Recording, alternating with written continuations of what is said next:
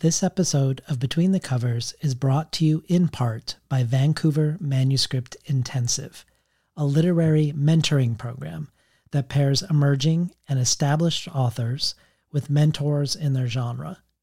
Directed by award-winning writers Ellie Kralji-Gardner and Rachel Rose in Vancouver, BC, the program is open to writers around the world who seek sustained mentorship for their works in progress. Writers can join the 6-month program that includes interaction with other mentors and students and participation in a public reading, or they can pursue solo guidance for more directed and short-term support all year long. This year, a fellowship for a writer of exceptional promise who has faced significant barriers to fulfilling that promise is offered for the second time. The application deadline for the 6-month program, beginning January 2022, is November 9th. Please visit vancouvermanuscriptintensive.com for more information about pairing with a mentor to hone your project. Today's episode is also brought to you by BBC National Short Story Award winner Jo Lloyd's Something Wonderful, a debut collection of 9 stories that delight in language and shine with wit, wisdom, and deep humanity. In Lloyd's pages, a vainglorious mine owner dreams of harnessing all of nature to the machinery of commerce. 2 women hunt rare butterflies in a pre-First World War landscape, and a rural Welsh community is fascinated and angered by glimpses of its invisible, wealthy neighbors, and more.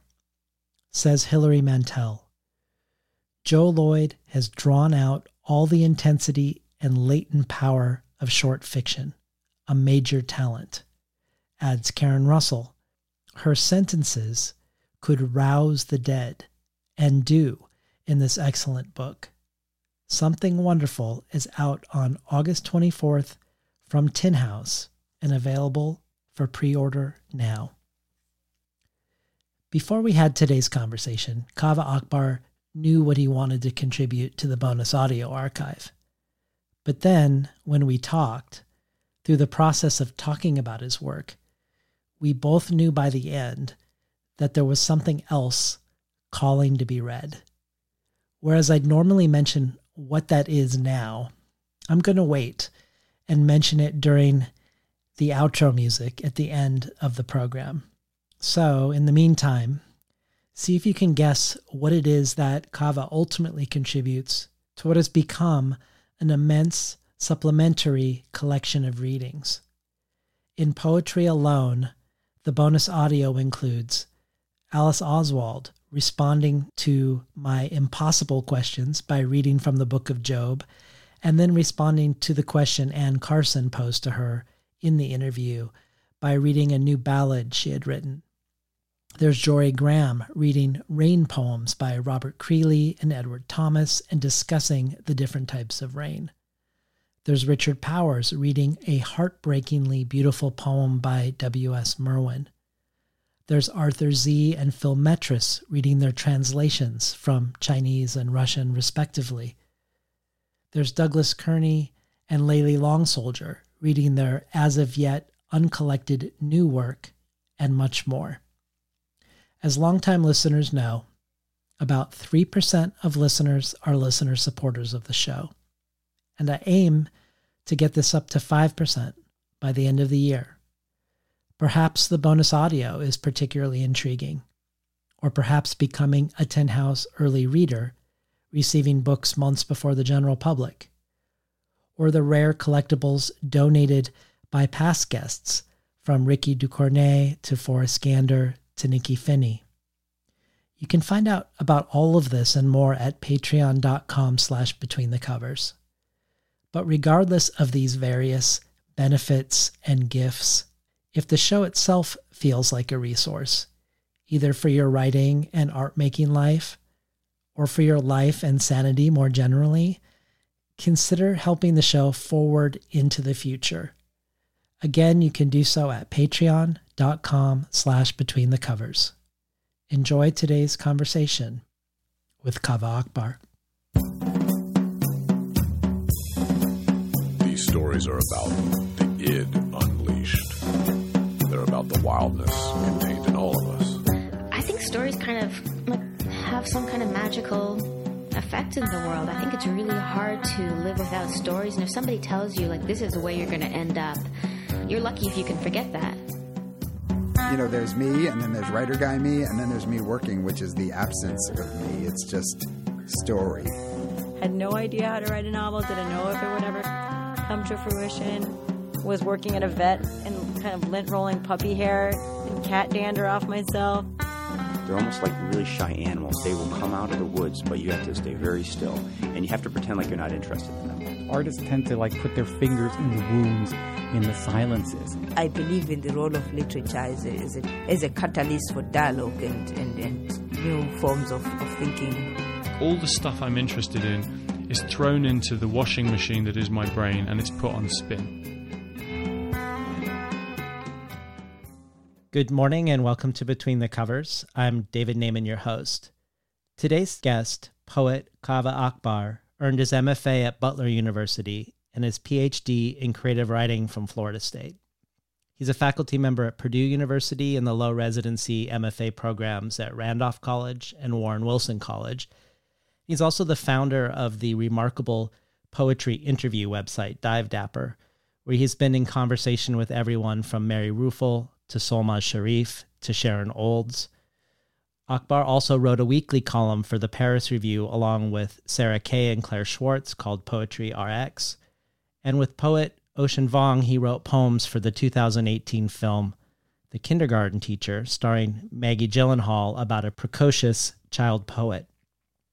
This last year, Kaveh Akbar was named poetry editor at The Nation magazine, a position previously held by Langston Hughes, Anne Sexton, and William Butler Yeats, and is the author of the chapbook Portrait of the Alcoholic, of which poet Patricia Smith said, Kaveh Akbar has written one of the best books of poetry I've ever read. Thus, the arrival of Kaveh Akbar's debut poetry collection, Calling a Wolf, was a significant literary event that year, heralded by everyone from Frank Bidart to Fanny Howe, and prompting poet and poetry critic Stephanie Burt to declare, Akbar has what every poet needs, the power to make, from emotions that others have felt, memorable language that nobody has assembled before. Akbar's poems have appeared in The New Yorker, The New York Times, The Paris Review, Best American Poetry, and many other places. He's the recipient of the Ruth Lilly and Dorothy Sargent Rosenberg Poetry Fellowship, and he's editor of the upcoming anthology, The Penguin Book of Spiritual Verse, 100 Poets on the Divine. Kaveh Akbar is here today with us on Between the Covers to talk about his second full-length poetry collection, just out now from Grey Wolf, entitled Pilgrim Bell. Mary Karr says of Pilgrim Bell, Akbar is an unlikely prophet, hilarious and irreverent and self-deprecating. Yet even non-believers will travel the circles of faith and hellscape, love and rebuke through his captivating voice. He's incapable of setting down a line that's less than luminous. Pilgrim Bell is destined to become a classic, another blazing torch added to the eternal flames. Library Journal, in its starred review, says, the poems in Akbar's highly anticipated second collection span and invert boundaries, addressing addiction, faith, language, history, self, family, and power. Instead of purporting to provide answers, the poems exist in between, somewhere between wonder and shame, like the messy experience of being. Embedded in each poem is the question of how to live and what responsibility comes with knowledge. How to live as an addict after addiction. How to believe while reserving, quote, the right to refuse enchantment. How to exist in a nation that questions your existence. Lyrical, profound, and honest, Pilgrim Bell is a collection to which the reader will return. Finally, M. Norbesi Phillips says, working at and along the outer edges of language, Pilgrim Bell calls us to attention and to attend to that which poetry and prayer share, while simultaneously demanding that we tend to the political, the social, the erotic, all that is quotidian and human. Persimmons and empire, saffron and refugee camps, exile, oleander and the Rolling Stones, all the stuff of poetry and of prayer. In Pilgrim Bell, the poet, Kaveh Akbar, God's incarnate spit in the mud, takes us down to the ground, to the prosaic, the dismissed and overlooked, the better to talk to the great silence, bearer of many names, including that of God. Welcome to Between the Covers, Kaveh Akbar. Thank you so much, David. That was such a robust intro. Thank you. Well, in many different contexts, you've talked about Ellen Bryant Voigt's poetry collection, Headwaters. Yeah. And most particularly her poem, Groundhog, and how it was crucial for your development, not only as a poet, but as a person. Yeah. When you were on Commonplace with Rachel Zucker many years ago now, you talked about how syntax is identity and how when you were becoming sober, you were piecing together a new identity. And you said that you discovered the power of the unpunctuated line in Groundhog, how a poem without punctuation can still have a punctuation inherent to it. And we see many examples of this sort of poem in your debut collection. But when we open Pilgrim Bell, we first encounter a poem called Pilgrim Bell that is hyperpunctuated. Every line is end-stopped. Many of the lines are short sentences, even one-word sentence, each ending in a period. But more often than that, we don't even get full sentences. We encounter periods in the middle of sentences, fragments that we have to push through, or we have to push through the punctuation to complete the phrase or the sentence. So given that we get this title poem at the beginning, and then we get 5 more instances of poems called Pilgrim Bell that ring through the collection that are similarly punctuated, and given that you've talked about syntax as identity, and unpunctuated poems seemed to suggest a previous iteration of your identity. I'm curious about what this says about you as a person, and both you and your trajectory as a poet. So tell us a little bit about Pilgrim Bell, the series of poems, in this light, in the light of identity, with regards to sort of the fingerprint of the line in the sentence. Yeah, that's such a beautiful and perceptive question. And I want to thank you for it, and for just spending good time with the book too. It's obvious that you've spent real substantive time with both books, and also the paratexts are on both books if you're listening to the Commonplace podcast and things like that. And so I'm grateful for that time that we've gotten to spend together separately. And now I'm grateful for the time that we get to spend together. Yes.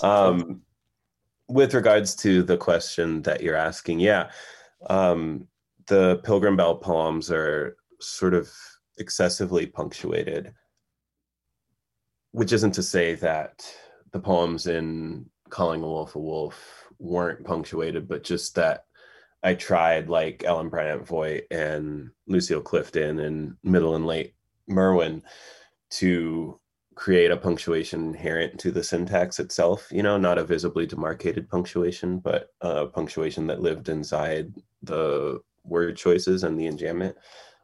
Whereas in these 6 poems, the titular poems from this new book, Pilgrim Bell, the punctuation appears excessively, like, as you say, right? It breaks up sentences in the middle of sentences. It breaks up clauses, even non-clauses.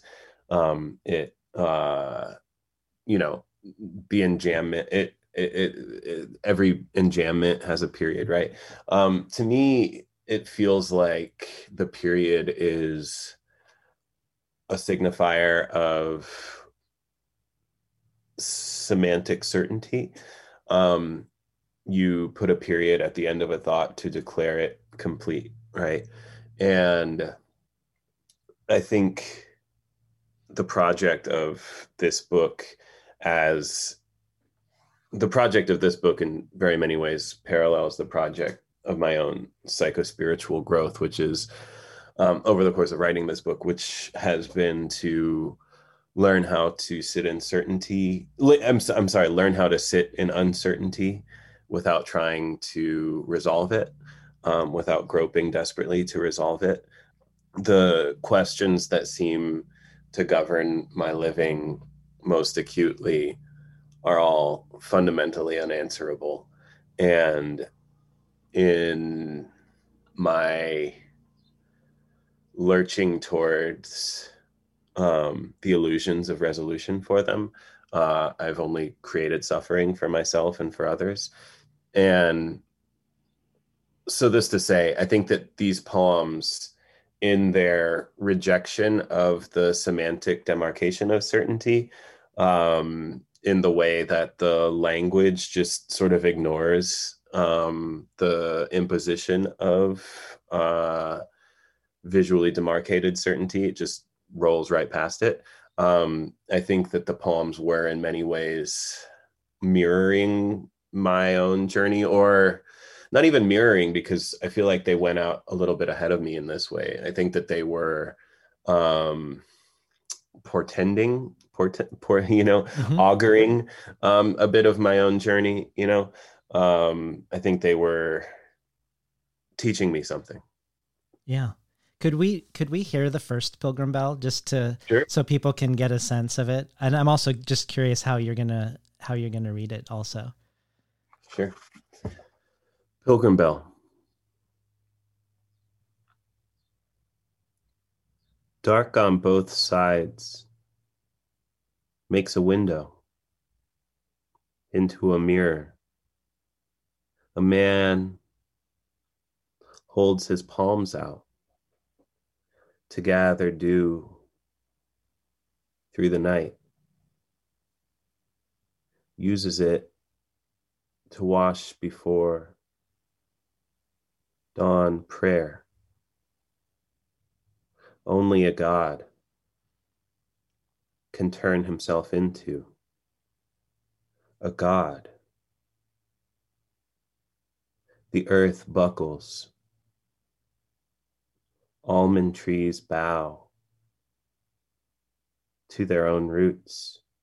Fear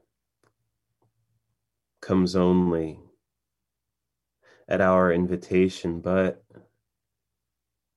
it comes. It came. Been listening to Kaveh Akbar read the first version of the title poem, Pilgrim Bell. Later in the book, we get Islamic hadith where the Prophet Muhammad is asked, how is the divine inspiration revealed to you? And he says, sometimes it is revealed like the ringing of a bell, but the opening to the book is more elusive. Prior to the first poem, we get a page that says, any text that is not a holy text is an apostasy. And the next page has the line, then it is a holy text, which seems to suggest paradoxically that perhaps by being an apostasy, it becomes a holy text, or alternately, that this book isn't an apostasy, so it must be a holy text. And I'm thinking of M. Norbesi Philip, who suggests that the collection calls us to attend to that which poetry and prayer share. And I wondered if you could speak to or into your relationship as a poet to divine inspiration, to holy texts or texts that are holy in their unholiness, or more generally to the role of God or faith as subject or as prime mover in your work. Because I know you were going to name this collection at one point God. Yeah. I forgot that I said that publicly, that I was going to name it God. Yeah. Everyone hated that title. Even God? Yeah. I don't know. If you write a book about flowers and call it Flowers, nobody bats an eyelash. But I think about poetry in my own life operating as a spiritual technology. I think that M. Norbesi Philip and some of the other people whose names you've invoked likely feel similarly about their work. Certainly, M. Norbessa Phillips' work has functioned as a spiritual technology for me, even just reading it. The classical formulation is that prayer is what you sort of send up or send out, and that meditation is what you receive, right? And poetry operates both of those channels for me, right? Or sits in squarely in both of those channels. But I think that what is more is that when I pray or when I write a poem,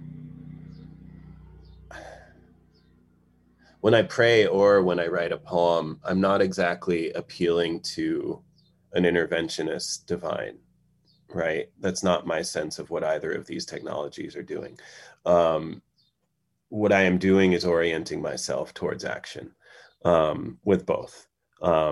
You pray for the poor and then you go out and feed them, right? You don't pray for the poor and be like, all right, my job here is done, and then, and in the same way, writing a poem about justice doesn't replace the actions that one has to take within one's own community towards creating the justice that one aspires to see within their civic station, right?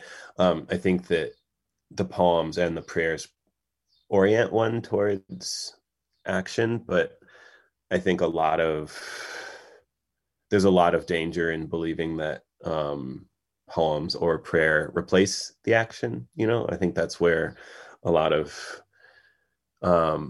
poetry people and people who fancy themselves quite pious get themselves into trouble, right? Is when they're practicing either of those in lieu of the less sexy and humbling work that nobody stands in a signing line to tell you how brilliant you are for doing. You know what I'm saying? Mm-hmm. Yeah. Well, I collected some other poets' thoughts on the connections between prayer and poetry. I just want to read them to see if it sparks further discussion. And this is true. I think people notice the devotional connection, even non-believers and atheist poets, such as poet Nick Laird, also known as Zadie Smith's husband, who nevertheless says that he has a religious sensibility, and he likens the ritualized language and heightened states in poetry with that of religion.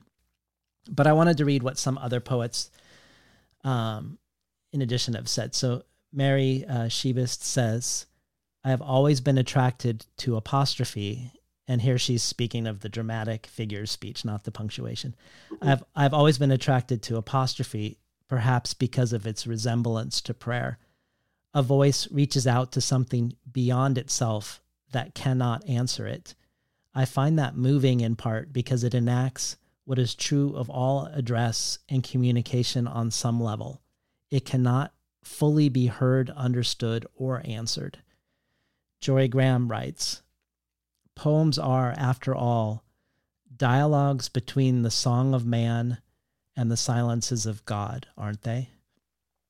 Padre Gotuma says, this is how strange prayer and poetry are. By naming what is not there, we can be wrapped in some kind of sacramental absence that does seem to have some sort of presence at the heart of it, one that doesn't give final answer, that is not interested in certitudes, but is interested in some kind of connection point. And finally, back to M. Norbessa Phillips, who says, in Pilgrim Bell, the poet Kaveh Akbar, as I read earlier, God's incarnate spit in the mud takes us down to the ground, to the prosaic, the dismissed and overlooked, the better to talk to the great silence, bearer of many names, including that of God. And I'm thinking of God here. I like this formulation. God is the great silence, or poetry as a dialogue between a human song and a mute God, or silence as a presence, as Otuma said.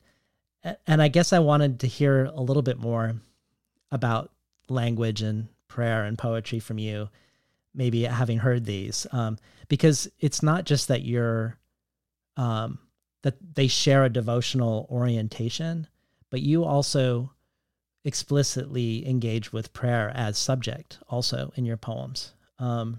So as gesture, and you've written the essay, How I Found Poetry in Childhood Prayer. Does this spark any further thoughts for you about the unsayable and even the power of the body and the gesture of prayer as gesture? I like all of those, and they're all sort of alluding to something that was present in the book's invocation or opening that you referenced before. The any text that is not a holy text is an apostasy. Well, then it's a holy text. The apophatic understanding of the divine, right?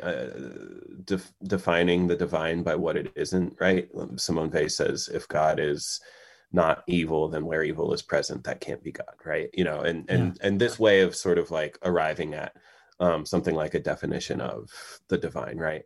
I'm obviously grossly oversimplifying and sort of mangling, but this sort of apophatic theology is really, really interesting to me, especially as I think the poems have gotten a little bit quieter. You know, the first book, I was in the sort of urgent rush of early recovery and just very much out at sea with my disease and just sort of clinging to the poems. And so the language in those feels very sort of super saturated and loud and bombastic. And in this collection, I just think that I've grown a little bit more and my life has gotten quite a bit noisier. And so I think that the poems have gotten quite a bit less noisy. And to the point that I actually really became interested in art, lyric art, but also visual art and sculpture that worked with void, that worked with the negative space, sort of just defining the shape of the thing, right? Mm-hmm. And thinking about language as the negative space poured around the shape of the silence, which was the real poem, right? The poem, you know, and poets like Jean Valentine are, of course, the sort of masters of this to my mind, right? Yes.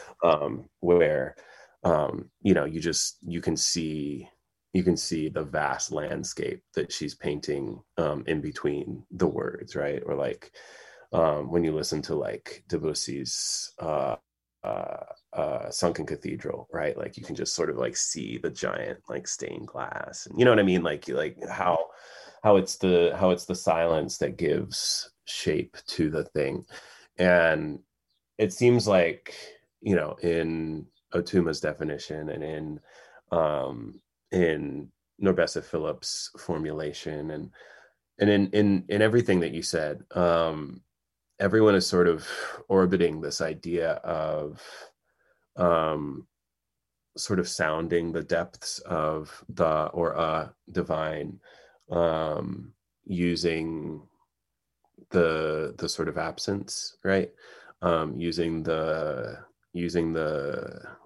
gulf between you and it as the medium by which you might sound it. You know, I think sometimes about, you know, I have lost a number of beloveds, as, you know, any mortal human being of any age has. And I think sometimes about communicating with them like two prisoners on opposite sides of a wall, right? And like you can't see each other, you can't speak directly to each other, but you know, you can tap on the wall, and then the wall, you know, and by tapping on the wall, the other person can hear you, and that becomes the medium. Yeah. You know, the thing separating you two becomes the medium by which you're communicating, right? I think that because I am using a technology that's so endlessly fraught by its political and colonial and genocidal histories, and it was never designed to accommodate the sort of things that I want to be able to use it to speak to. And so I think that the closest I can get is sort of warping it around these silences, warping it across these chasms. Does that make sense? It does. I mean, it makes me think of one thing that I think religion and poetry share that comes up a lot in the podcast too, is the employment of paradox or contradiction. Because when we think of these quotes and what you're saying, like, how do we engage with the great silence, but using language, or Otuma's thing about the sacramental absence having some sort of uncanny presence. And I'm also thinking how you've said before that you believe at the heart of every great poem is bewilderment, and that an orientation towards wonder is essential for a poet. And it makes me think of Mary Ruefle, who on one of the conversations I had with her, she said, "I'd rather wonder than know." But I also feel like paradox sort of puts, or contradiction sort of puts a stop sign. You can go no further with your knowing, comprehending mind. There's something on the other side of this, but it's not something that your mind is going to be able to reduce to meaning. And I wondered how does that ring true to you? Yeah. Oh, absolutely. I mean, I think that, again, I mean, that's the whole practice, right? Is learning to sit in bewilderment without groping desperately to resolve it. I had this experience I was in Europe this summer, and when I was in Italy, I got to spend a couple days in Rome, and visiting Vatican City, I was able to see the Sistine Chapel, which I'd never seen before. And I don't know if you've ever been, but you're nodding. I have been, but for so long ago. Yeah, sure. But so the room is sort of divided. The room with the creation of Adam. Is that what the Michelangelo, the Sistine Chapel ceiling, right? Yeah. That fresco series. I don't even know if they're frescoes. My art vocabulary is really, really unconscionably limited. But they're on the ceiling, right? And then in that same room, because they actually use this room for services, and so there's like a sort of like a wooden gate, in the back half of the room, and like on the other side of that gate there are no pews, and then you walk through the gate and then there are pews, and you look up, and the Sistine Chapel was obviously incredible, and looking at all of the sort of masterful handiwork and all that. But what really stuck out to me was there was this nun standing on the other side of the gate. Like she wouldn't step foot into the room where you could like actually look up and see, she was like standing on her tippy toes, looking in through this gate, right? She was like standing up over the little ledge so that she could look in, and she was just looking through this little sort of like square, right? As if, I mean, I'm getting goosebumps talking about it. You can see it. We're on the computer, but she was just looking in through this little hole in the gate, and she never walked over to the other side, right? She only ever, and I just sat there probably for 15 minutes. That to me was the most fascinating and I don't know, luminous part of the Sistine Chapel for me, right? Mm-hmm. Was just seeing this woman who, and of course one invents a narrative in situations like this. So to me, it seemed like she just couldn't take it all in, right? Like she couldn't step in that and be like in the full throes of the divine as one, it is a real super saturation, right? You're surrounded, every wall and the ceiling is, surrounded by these depictions. And so she could only bear just like this little sliver at a time, right? And she couldn't step fully into it. And I found that so incredibly moving. And I surreptitiously, and this was obnoxious of me, but I surreptitiously sort of took a picture of the scene, and, I sent it to a friend, a real beloved, someone who I love dearly and owe a great deal to, and who is, Catholic. And so, I thought that she would sort of like, and she liked it. But then she posted it on her social media, right? And quickly someone was like, oh yeah, she can't step into that room because she's wearing a habit, and somehow if you're wearing a habit, you can't go into if you're wearing like a head whatever, you can't like go into an active. Interesting. I don't know. I don't really understand, but I'm not any flavor of Catholic, but somehow it had something to do with the fact that she was wearing a habit, and so she couldn't step into the room. And so it was like my wonder was like, this woman is like so in the throes of awe that she can't bear to look at this, like she's just like so overwhelmed by the divine, and it was like, I mean, like I spent the entire day in Vatican City, right? Doing all the Vatican City stuff. And this was the highlight for me, was this woman, and my wonder was so great at this, right? My bewilderment was so great at this, and it just seemed like such a profound lesson. And then like Noah marched in and like stomped over it with the most like mundane bullshit, like, like Byzantine misogyny, you know what I mean? Like just this nothing of a reason, that like completely trampled over my wonder. You know what I'm saying? Like, this is the way that knowing crushes wonder, right? And when I say, bewilderment is at the heart of every poem, I think that I know the thing in which you said that, and I think that people sometimes see that and they're like, oh, he thinks that everyone should just be writing about like rainbows and babies' little toes and shit like that, right? But I think that when I say bewilderment, it's a value neutral thing, right?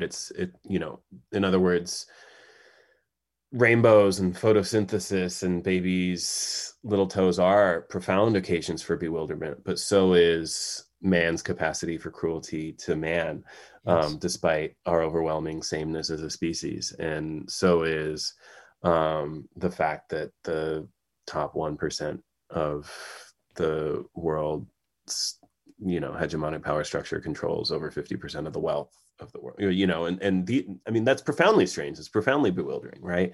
And so I think that, I think that words like wonder and bewilderment are used in such a way as to sort of like sandpaper them to this kind of Prozacian sheen, you know what I mean? That strips them of like the actual critical value that, like, if you read a poem like Gwendolyn Brooks's Beverly Hills, Chicago, it's a poem where she's like driving through this little neighborhood on the south side of Chicago. It's largely a cop neighborhood, Beverly, Chicago. But it's just a affluent neighborhood in the middle of a lot of very unaffluent neighborhoods. And she's driving through it and she's like, I just looked it up, and there's this stanza that says, nobody is saying that these people do not ultimately cease to be, and sometimes their passings are even more painful than ours. It's just that they live till their hair is white. It's just that so often they live till their hair is white. They make excellent corpses among the expensive flowers, right? Nobody is furious. Nobody hates these people, at least nobody driving by in this car. It is only natural, however, that it should occur to us how much more fortunate they are than we are, right? It's like, that's pure, like distilled, like straight from the tap bewilderment, right? Like the best thing, like what you could describe, that's bewilderment, right? Mm-hmm. And it is a bewilderment that is critical of certain hegemonic power structures and socioeconomic, but it's bewilderment, right? And I think that is when I talk about bewilderment, or defamiliarization is maybe a word that we're more comfortable using in a kind of value neutral way. Defamiliarization being at the heart of, just about every interesting poem, I think is a way to articulate that Does that make sense? It does. I'm still struck with this image of even with the false narrative of this woman behind the wall looking through the hole, because of how overwhelming. I'm thinking of not only bewilderment, but awe, perhaps. Yeah. And I don't know if it's too much of a stretch, but when I think of like the Pilgrim Bell poems being 6 poems, I think of the call to prayer and then the 5 instances of prayer in a day, so that the 5 certain things that are going to happen in a day are those, regardless of what the rest of the day is, are going to be like the periods. So like the period is certainty. These 5 moments of prayer that ring after the original bell sort of form the container, like she's trying to form a container behind the wall to be able to hold whatever can't be contained. Which is why I was thinking maybe we could hear one more iteration of Pilgrim Bell. Sure. And then also I was hoping maybe the poem Vines. Could we hear Pilgrim Bell on page 37 and then Vines? Oh, this was one of the very first ones of this sort of poem that I wrote. Pilgrim Bell. How long can you speak without inhaling? How long can you inhale without bursting apart? History is wagging its ass at us, twirling in its silver cape. I want to kiss your gloves. I want you to kiss my friends. Can you see the wet azalea quivering on its vine, its ripening dread? If it never rained again, I would still wear my coat, still wrap my socks in plastic, doing one thing as a way of not doing everything else. Today I answer only to my war name, wise salt. I can make a stone float off into the sky. I can make a whole family disappear. I know so many people have been awful to you. I've given each one a number. When you're ready, I will ask you to draw me their hands.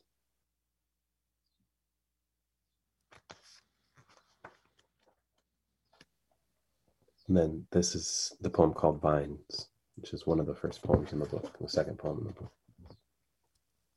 Vines.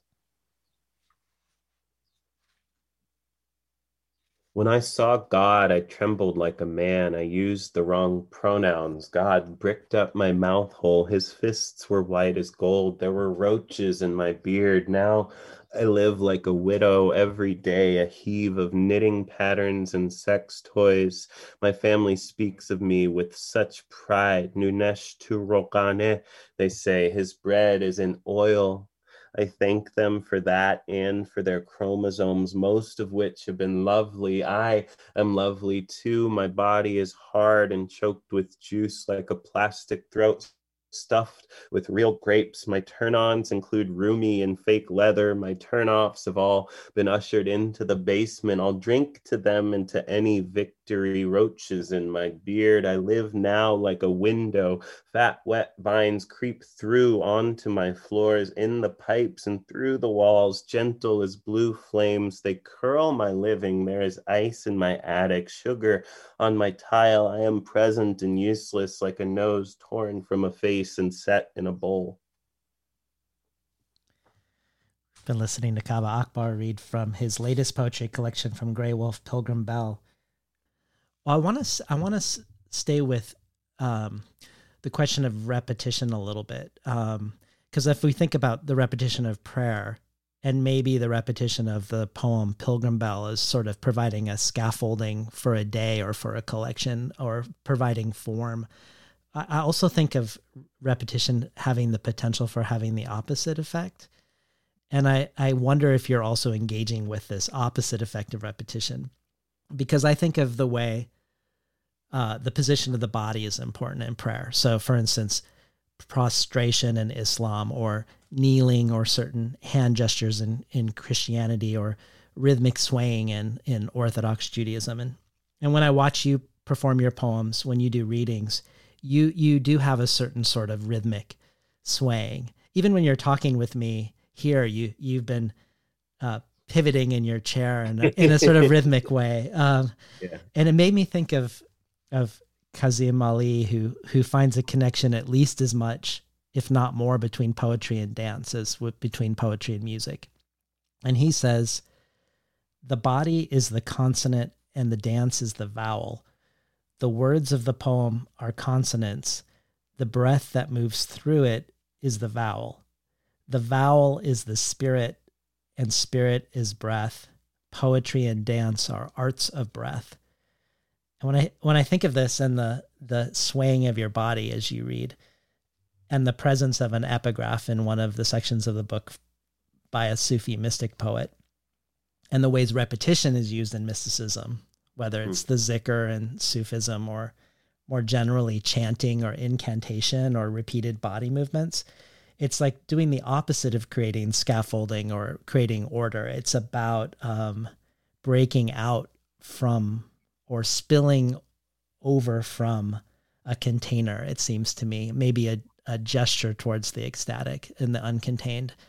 And I just wondered if you had any thoughts about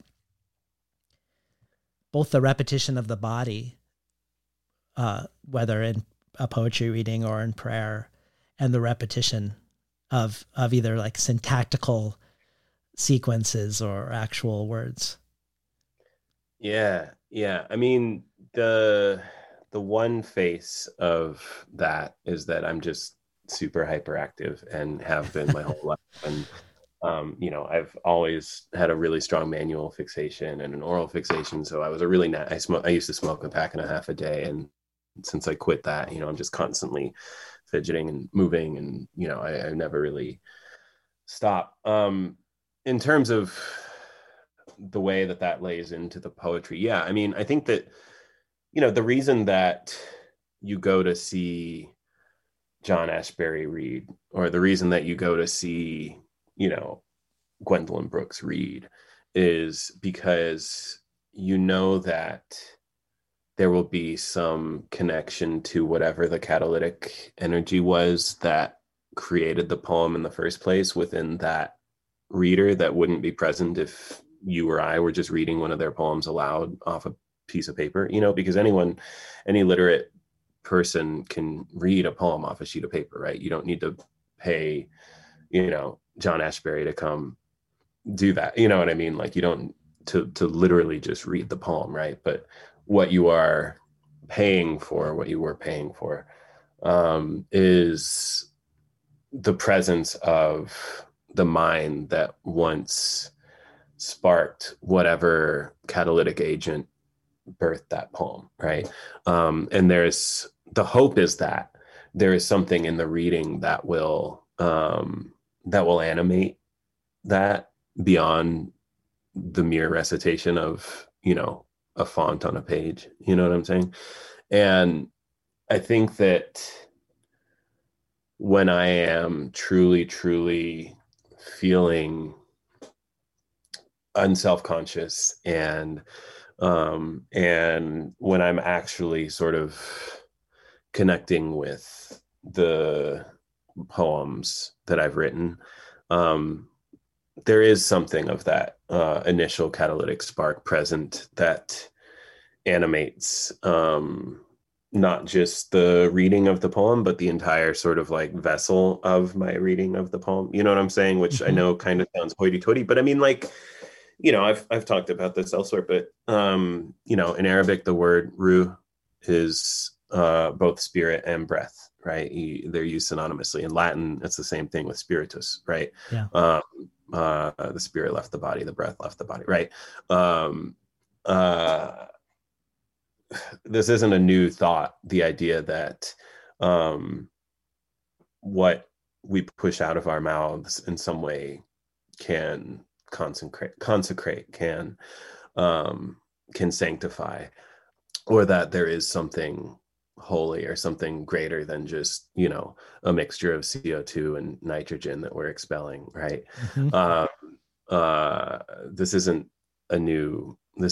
you know, there are theological principles. I mean, you mentioned, you know, Jewish prayer shuckling, or the movements of the body in Muslim prayer, or, you know, there are a billion trillion theological manifestations of this idea, just as there are iterative practices, right? You were talking about repetition, you know, like there are Sufis who say Allahu Akbar 5,000 times before they get out of bed in the morning, right? The idea being that there's something that when you repeat something that many times, that will thin the partition. Well, I mean, you know, any 7-year-old can tell you that repeating the same word over and over again, you know, begins to strip it of its denotative meaning, right? Yes. And allows it to exist as a more and more like a sonic unit. You know, they might not use that language, but it allows it to just exist as a sonic expression. So imagine saying Allahu Akbar for the 3,197th time, right? Clearly you're in the realm of like pure sonic experience. And we know from, you know, weeping during Ave Maria, or, getting hyped for a run, listening to Future, or whatever, you know, whatever that thing is for us. Right. We know that sonic experience carries emotional narrative data. So, you know, I don't think that it's a stretch for any of us to believe that it also carries the sort of psychospiritual data that religion has told us that it carries for, again, millennia, right? In the beginning was the word, right? I find myself like trying to narrate these thoughts in this way, or like trying to sort of like explain these things in a rational way, because I'm so aware that there will be people listening to this who are like, you know what, I'm an atheist, or I'm an agnostic, or whatever, you know, and this isn't for me. And, you know, I'm as confused as anybody about this stuff, but I'm not talking about like, you know, magic potions and, you know, Harry Potter wands and shit. You know what I mean? I'm talking about actual, but you know what I mean? Like I'm talking about like measurable, quantifiable things that happen, you know, neurologically, right? Like we respond to repetition in a certain way as a species, right? Yep. And I connected, and I don't think you explicitly connect these things, but I'd love to hear about it anyways. I was thinking of Sufism when you talk about how for you poetry moves orbitally rather than linearly. So if we're thinking about the movement of the poem rather than the movement of the body, what does it mean for a poem to move orbitally? I think that this tends to be the way that art moves in general, at least, you know, in the past 100 years. Since modernism, I think that the days of like just rendering with complete accuracy with a painting, a person with no sort of like stylized gestures. I don't know that people have a lot of interest in that, since a photograph can do better than what any human being could do, right?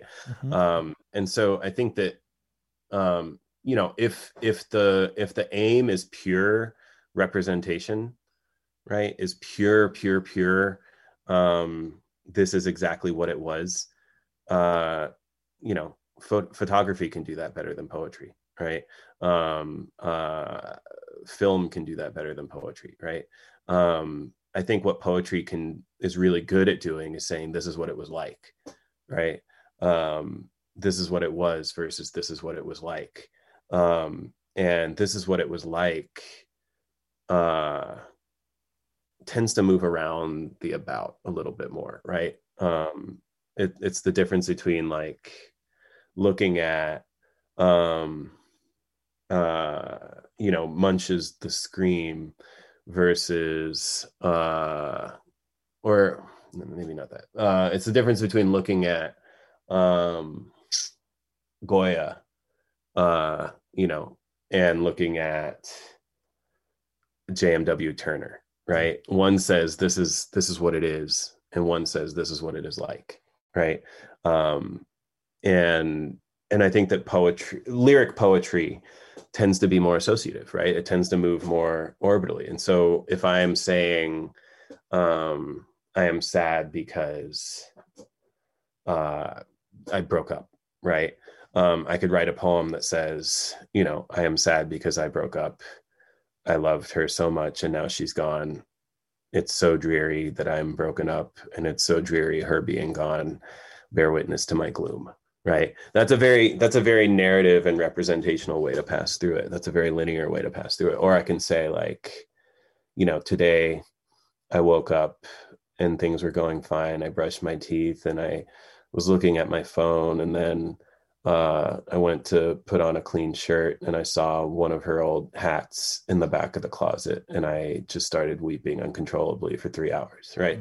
That's much more orbital, right? It's now the hat that is, we're not saying like, here is what happened, bear witness to my gloom, right? It's now this like hat, right, that is acting as the foil for this. You see what I'm saying? Mm-hmm. And I think that sort of like, forgive my like 8th grade chemistry understanding of the Bohr model of the atom, but like, if the language is the valences of electrons on the outside, and then the protons and the neutrons on the inside are the sort of like aboutness of the poem, this is what the poem is. I'm doing air quotes around the word about, right? I think that it is often the case in contemporary lyric poetry that the language is sort of like the electrons moving orbitally around that nucleus without ever passing directly through it, right? And it is from the behavior of the language that you can ascertain, the density, the mass, the et cetera of the nucleus. I love that. I also love that it's equally applicable to the solar system. As exactly. The atom. So we get the micro and the macro. Yeah, exactly. Yeah, maybe we've just figured out the unified field theory for language or something. I hope so. Could we hear another poem? Is it too soon to hear? Yeah. How about I wouldn't even know what to do with a third chance? I wouldn't even know what to do with a third chance. What's inside my body is more or less the same as what's inside yours. Here, the river girl clutching her toy whistle. Here, the black snake covered in scabs. Follow my neckline. The beginning will start beginning again. I swear on my head and eyes, there are moments in every day when, if you asked me to leave, I would. Head and eyes. Heaven is all preposition. Above, among, around, within. And if you must, you can live any place that's a place. A failure of courage is still a victory for safety. Bravery pitches its refugee tent at the base of my brain and slowly starves, chipping into darkness like a clay bird bouncing down a well. All night I eat garlic cream, water my dead orchids. In what world does any of it seem credible? God's word is a melody, and melody requires repetition. God's word is a melody I sang once, then forgot. Listening to Kaveh Akbar read from Pilgrim Bell. I wanted to take this question around prayer more into the realm of language, because some of your exploration of prayer is also not just about potentially communication with silence and with God, but also the different ways you're engaging with different languages. In your first collection, you have a poem, Do You Speak Persian, that has the line, is there a vocabulary for this, one to make dailiness amplify and not diminish wonder? And the line, for so long, every step I've taken has been from one tongue to another. And we know from this collection that only 2 people in your life could pronounce your name correctly, your parents, because you didn't grow up in an Iranian American community. But not only that, your first language was Farsi, even though you spoke it only for the first few years of your life. So English became your primary language at the expense of Farsi's initial survival. And finally, the language of prayer, Arabic. You have a relationship to it, which I think a lot of American Jews like myself can relate to with regards to Hebrew, a language you learn to pronounce and sing without necessarily knowing what you're saying. So I have several questions about all of these languages with regards to you as a writer. And one of them being, while I imagine there must be or might be pain being dislocated between languages like this, that perhaps none of them are home, I guess I also wondered if you feel like it is an asset as an art maker to find oneself at the margins of many languages and by extension at the margins of many cultures or nations. That's a interesting question. And I think that it's true that the vast majority of art makers throughout history have, in one way or another, perceived themselves to be on the outside looking in, right? Somehow, right? Whether through literal, social marginalization or through a psychic remove or, any number of reasons. But there's something that vantage point affords one in the way of a defamiliarist perspective, right? Where you can look on the behaviors of a certain population or a certain community with a more objective lens and say like, oh, that's really strange that we do that, isn't it?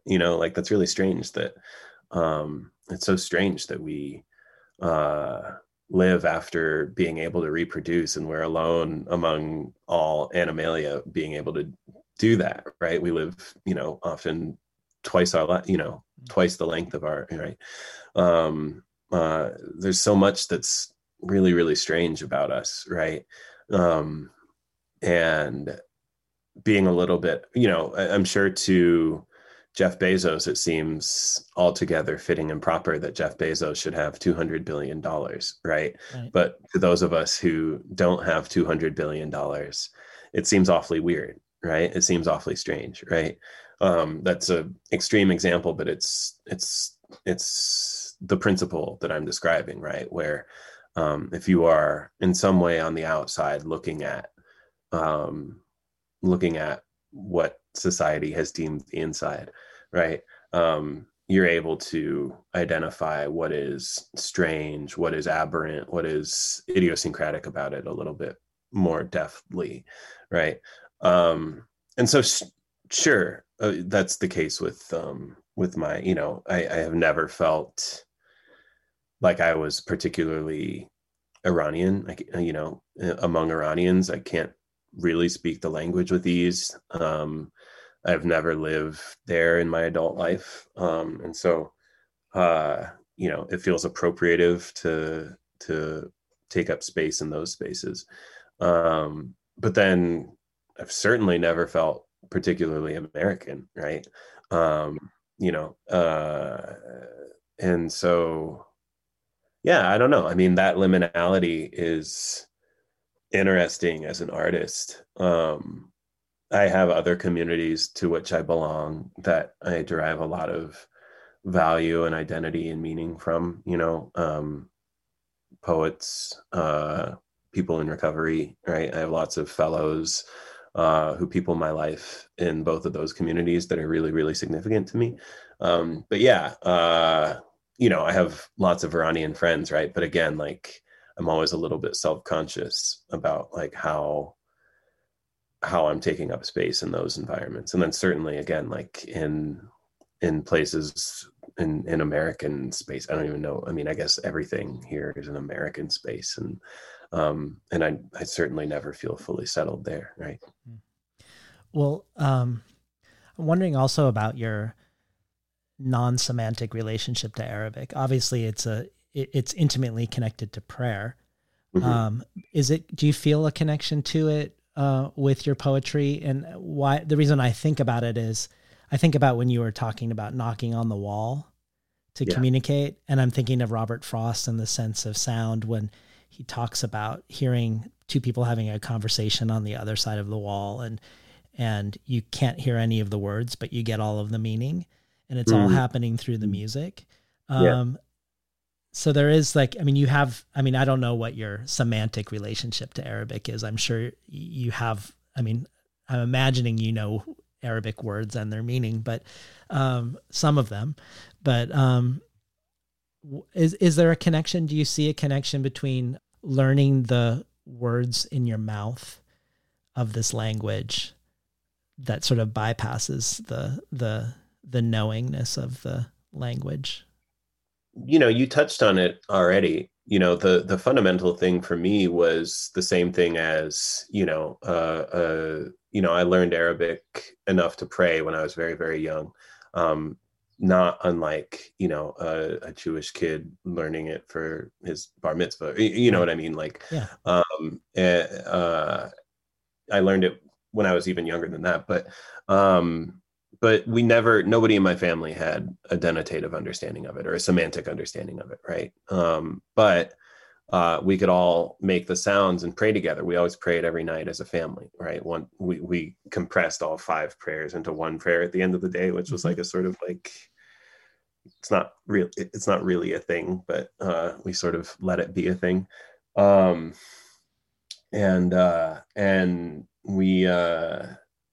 mean, like just gathering with my family to speak this secret language that was like reserved for God, like you only spoke to God in this language and everything else you used one of these other 2 I mean, why wouldn't, I mean, of course that's going to feel special and sacred and holy and strange. And yeah, I mean, it was this language that thinned the partition between me and the divine, right? It thinned that wall that we're talking about, right? It made the voice on the other side louder. And when I was really present for it, because like anything, right, it could be really rote, and it could be really, sort of absent, and it could be like I'd run out during the commercial and like do it as quickly as possible so I could get back to my episode, right? And like anything, if you're doing it rotely, it won't feel like much, right? But when I was really present, and if I was really present, and if I spoke it earnestly and mellifluously, then you could feel that something was happening, whether that's something, again, and whether that something is like, oh wow, I'm having this communal experience with my family, or whether it's like, there's a literal like bearded man in heaven who's like putting a tally mark in my, in his notebook. Or maybe both. Yeah. Or neither. I mean, I either way, you feel something happening, right? And both of those things are divines, right? Yeah. The communal feeling that the communal sense that one feels with their family is a divine, right? And then the bearded guy in sandals in heaven is a divine. You know what I mean? Like, both of when I say God, I mean both of those things, right? Yeah. It's one of the sort of clumsy catch-all monosyllables that we have in this language. Well, I wanted to ask you about autobiography with relationship to your work. I mean, your poems seem to draw a lot from lived experience, autobiography, or at least I feel seduced to thinking so. And I was thinking about like one of the times, again, when I was talking with Mary Ruefle, she was talking about some of her feelings about something. And she said, I feel this is true and I feel that is true. And then in the middle, she stops herself and she says, which I thought was amazing. She's like, but I just need to say that when I say I'm not talking about me, but she doesn't say who she's talking about. Yeah. But I'm thinking about, okay, like, so when you were writing poems for the movie with Ocean Vuong, the kindergarten teacher, obviously that's a constraint. You're writing persona poems, trying to imagine yourself into the life of a precocious 5-year-old poet, which sounds like so much fun to try to do.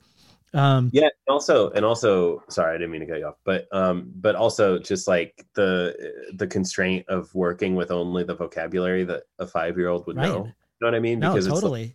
It's not, this 5-year-old isn't going to be like, oh, my denotative understanding of the Bohr model of the atom or whatever I've been on about, right? Yes. Like and so to try to craft what sounds like a good, interesting, literary poem, using only the vernacular native to a 5-year-old was a really interesting constraint. I love it.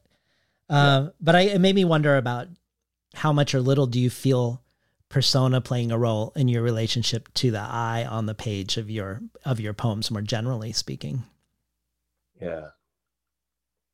Yeah, that's an interesting question. I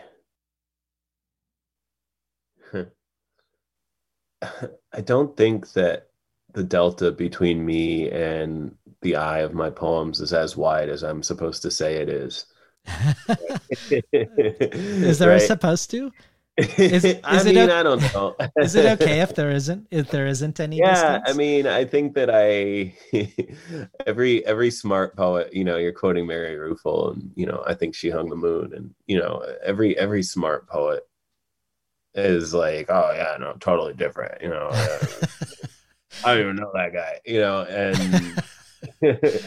I don't know. I think I'm just not that imaginative, or maybe I'm just like too sort of self-obsessed or self-absorbed, yeah, I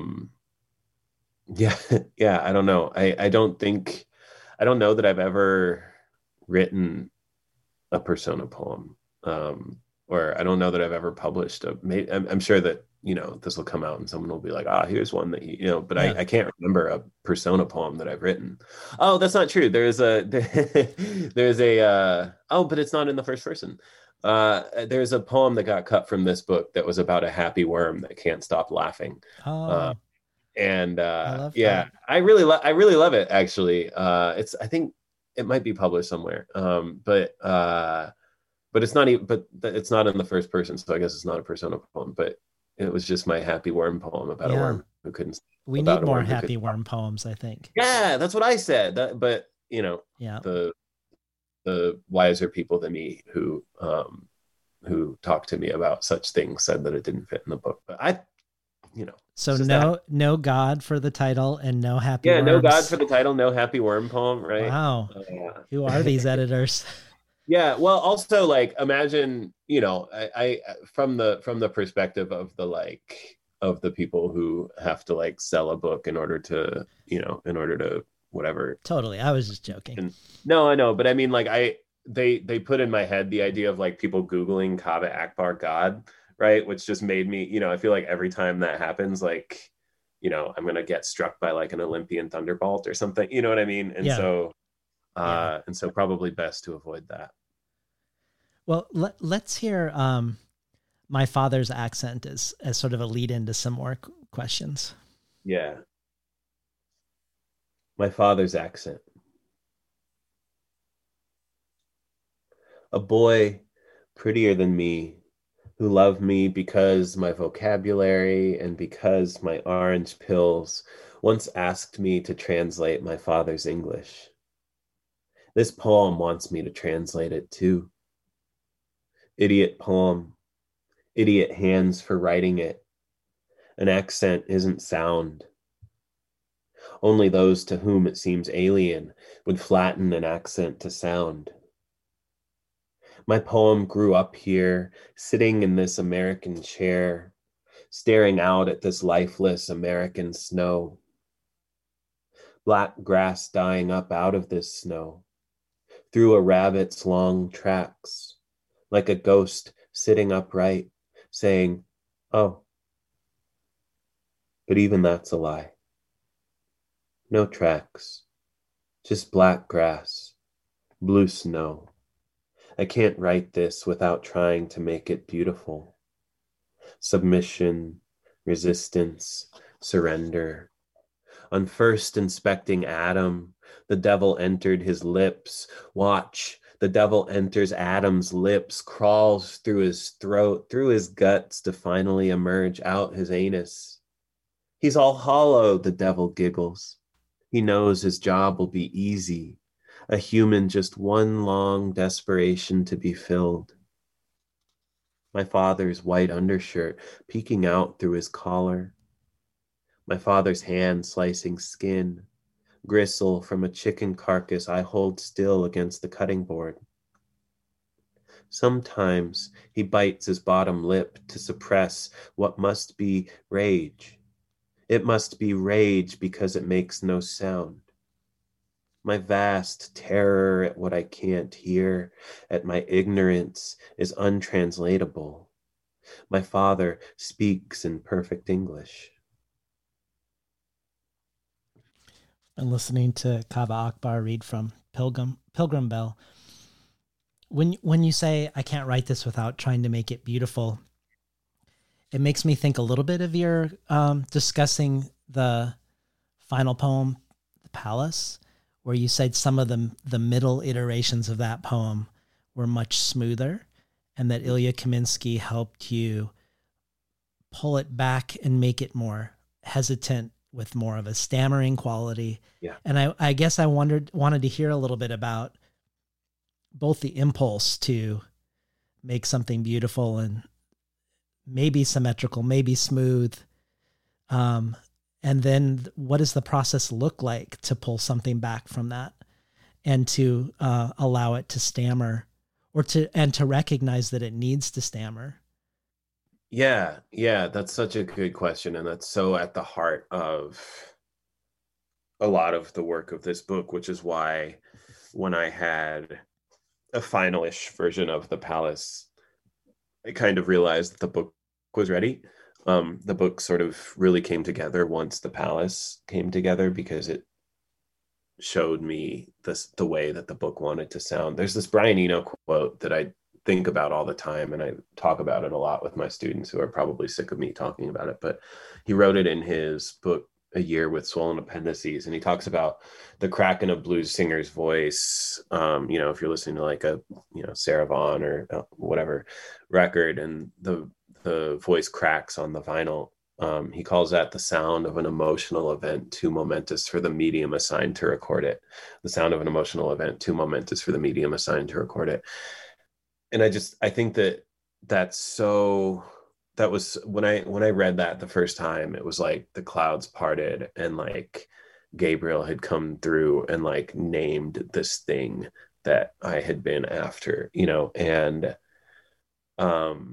I think that a lot of my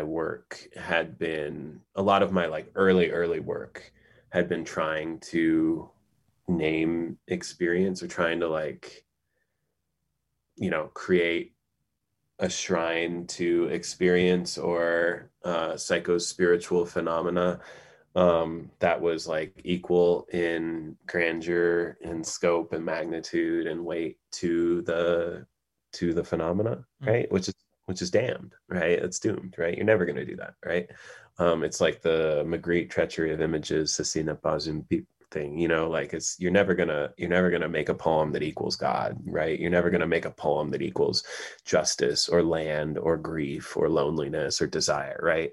And so there has to be, for me, to my mind, there has to be some acknowledgement of the gulf between what is said and what is meant, right? There has to be some fracture that indicates that the poem is gesturing towards something that it can't actually reach, right? And the stuttering, staggering effect. I mean, The Palace was a poem that came together over the process of years and years, and it's had a billion trillion forms, right? It was a Pecha Kucha at one point, one of those like slides. And, I mean, it's had a million different lives. But there was like one fateful plane ride that Ilya Kaminsky went on where I had sent a draft to him right before he took off, and then he landed and sent me like what he'd worked on over the plane, and it just like, and it was just like so herky jerky, and I was like, oh, like this is, he saw the thing that I couldn't see, right? And the poem is dedicated to him in the book, because of like he saw with clarity the thing that I had been like clumsily groping towards, but couldn't actually like name or bring into the fore, right? And then I worked on it for another, amount of time. And but the paradox seems to be, you say you were clumsy before then, but in a weird way, I'm not suggesting he's making the poem more clumsy. No, but, sure, yeah. But in a way, it's like the answer was to make the language fail more so that the poem works better. Yeah, I mean, I say it in the poem, right? Like I want to be Keats. You know what I mean? Yeah. Like I want to be able to write Ode to a Nightingale. I want to, Borges is one of the Argentinian writer, Jorge Luis Borges is one of my favorite writers. And in writing about Ode to a Nightingale, he said he'd never heard a nightingale, they didn't have nightingales in Argentina, right? So he said he'd never heard a nightingale, but Keats had heard it for everyone forever.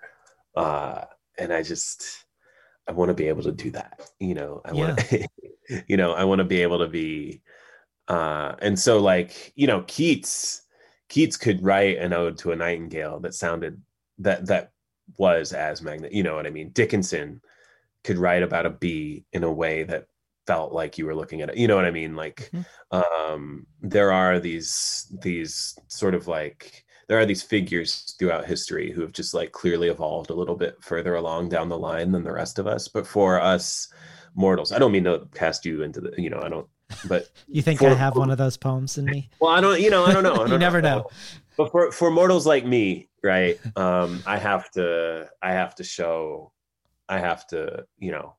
indicate that there's something that I'm not able to touch with my faculties, right? And so as much as I want to be Keats and I want to be able to write the poem that just like names the thing and says the thing, I have to come at it in a way that reflects my inability to do so.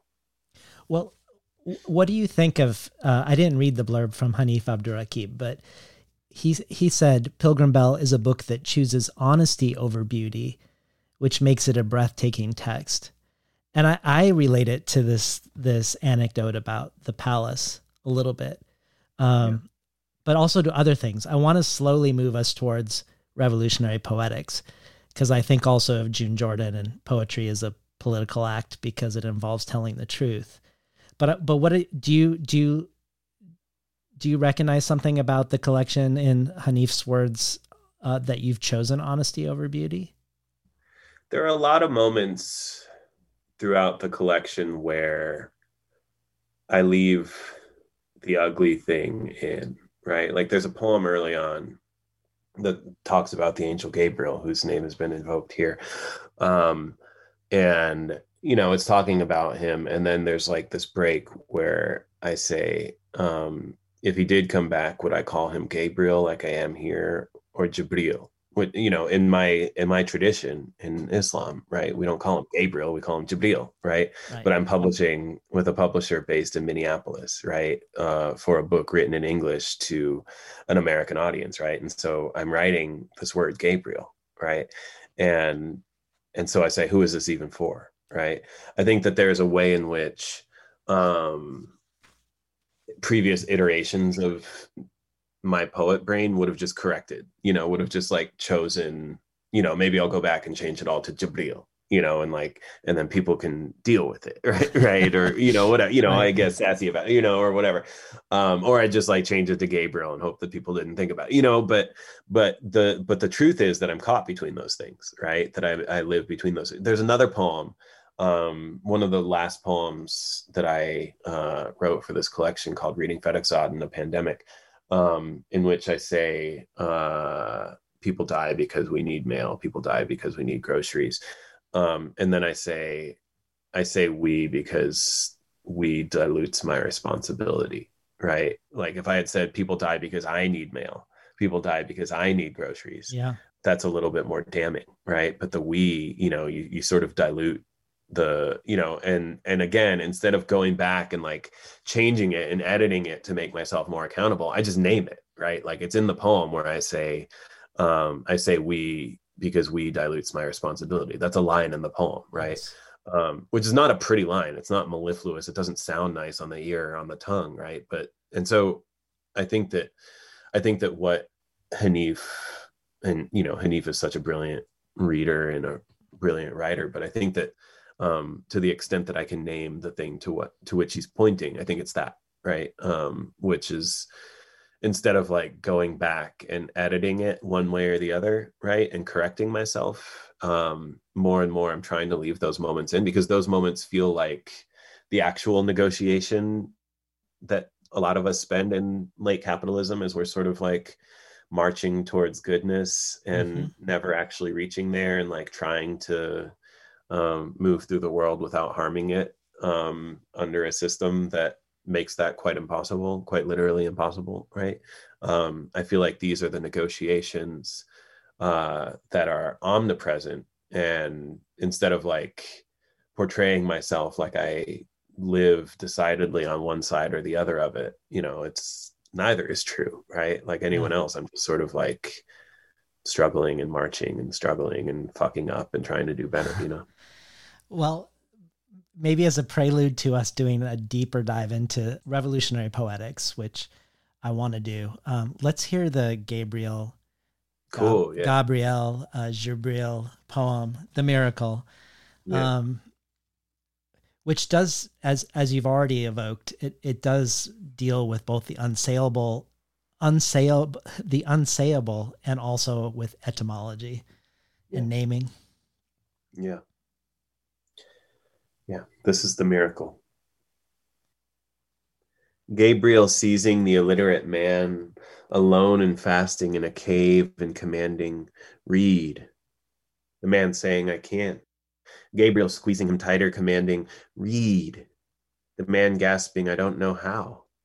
Gabriel squeezing him so tight he couldn't breathe, squeezing out the air of protest, the air of doubt, crushing it out of his crushable human body, saying, read in the name of your Lord who created you from a clot.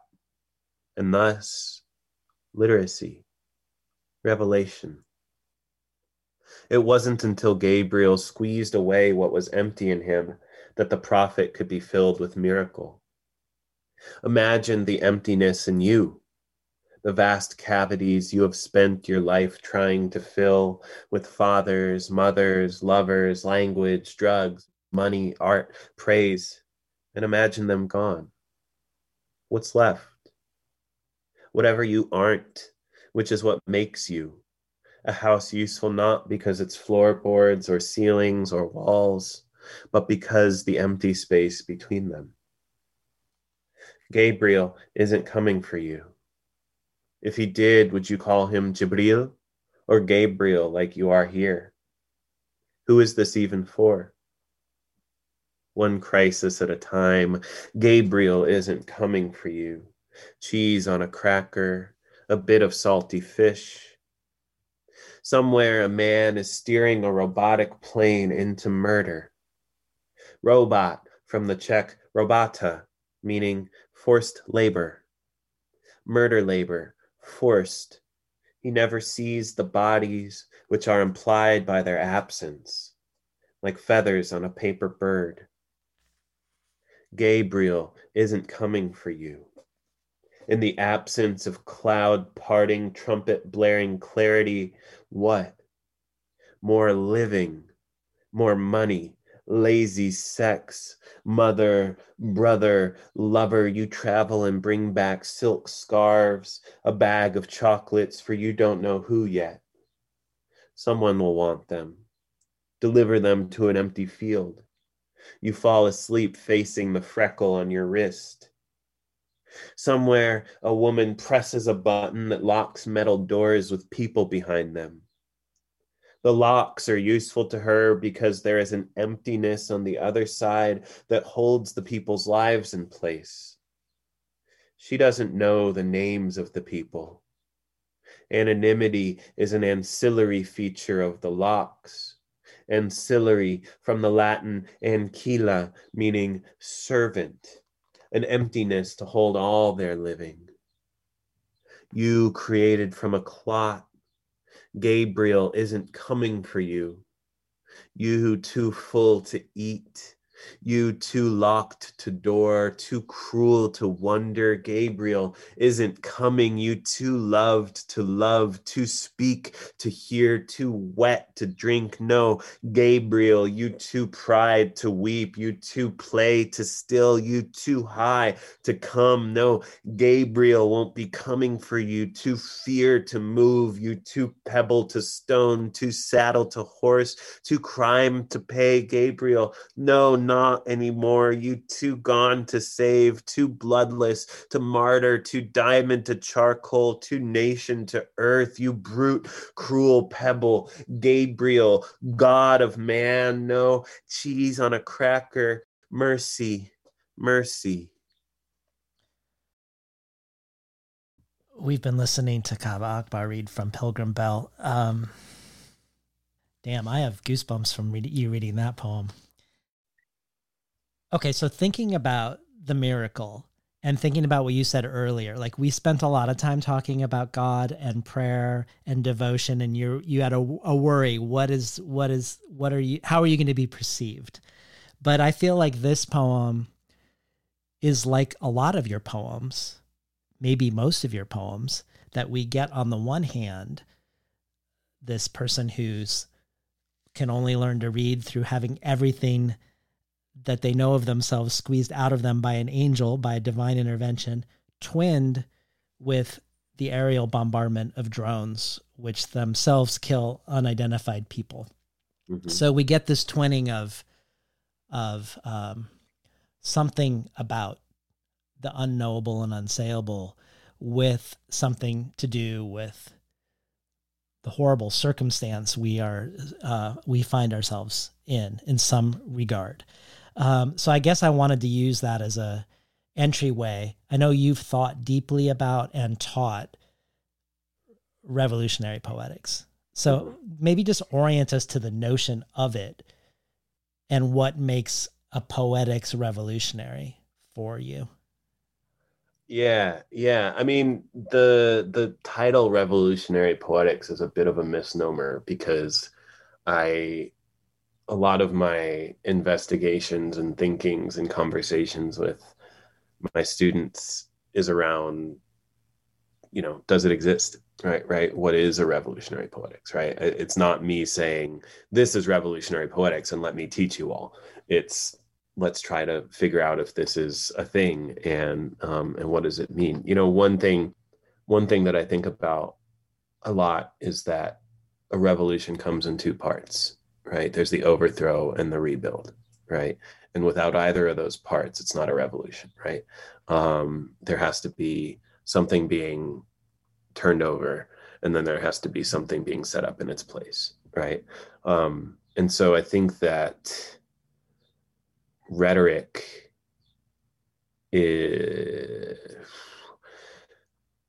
it's very easy to inhabit the carapace of revolutionary rhetoric without advancing something new.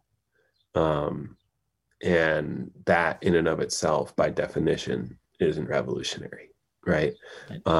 Because there's no rebuild, right? There's no gesture towards a rebuild, right? It's also not enough, paired with this, I've talked to my students and my friends and the people with whom I've had this conversation and these discussions. I think a lot about the physics definition of work, right? Which is the force applied to an object in order to move it, right? If there's force applied to an object and nothing moves, that's not work, right? Similarly, if an object moves, but you haven't applied force to it, then you haven't done work, right? And so if I say to a room full of people who agree with me, right, fuck Trump, and I say that in a room full of, poetry people, probably the majority of them will be like, yeah, fuck Trump, and so I haven't really caused anything to move, right? Like I haven't actually, I've inhabited the form of revolutionary rhetoric, right? But I haven't actually moved anything, right? So there's no, by the physics definition of work, probably that's not doing much or any work, right? Similarly, if I'm merely commenting on a movement that I wasn't a part of, offering my take or my 2 cents on a movement that I had no involvement in, that's not, by the physics definition, an example of work, right? And so if revolutionary writing is writing that does work, then it's really interesting to me to consider the ways that people historically have done that, have attempted to do that. You mentioned June Jordan, who very much, she wrote her poems and then she would go organize, right? Yeah. And the poems pointed towards and supplemented and scaffolded the organization, but they didn't replace it, right? Gwendolyn Brooks has in Annie Allen, there's a sequence of poems called The Children of the Poor. And one of the first, it's like the second or third poem in that sequence, is called First Fight, Then Fiddle, which is 4 words that is so cleanly synopsizes what I'm talking about, right? You do the work, right? You do work, and then you can fiddle about it. Then you can sort of, write your poetry about it or whatever, but you don't confuse one for the other, right? And that feels critical to me in my nascent and burgeoning understanding of this idea. Okay, so this seems like the perfect time to read the question from Solmaz Sharif for you. She asks you, what is a poet's... For me. Oh, yeah. This is actually Sol writing to me. Oh, great. Yeah. She has a question for you. I love this. Directed to this conversation. Yeah. What is a poet's personal responsibility to the world? And how has Forough Farrokhzad's The House is Black, which is a film, expanded your ideas of intervention and art? Oh my God. So Sol is one of the, to my mind, she's one of those people who's just evolved a little bit further along down the line than the rest of us mortals, right? And so, I very, very, very much sit at her feet.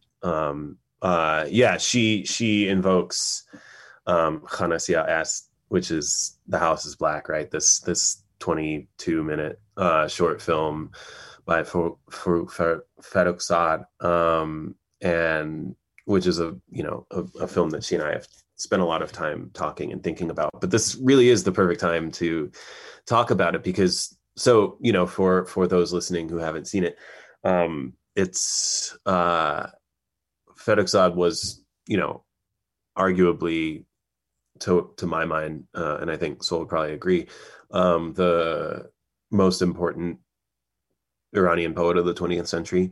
In many ways, she paralleled Plath and Sexton sort of as this sort of like seminal female poet who was writing about femininity and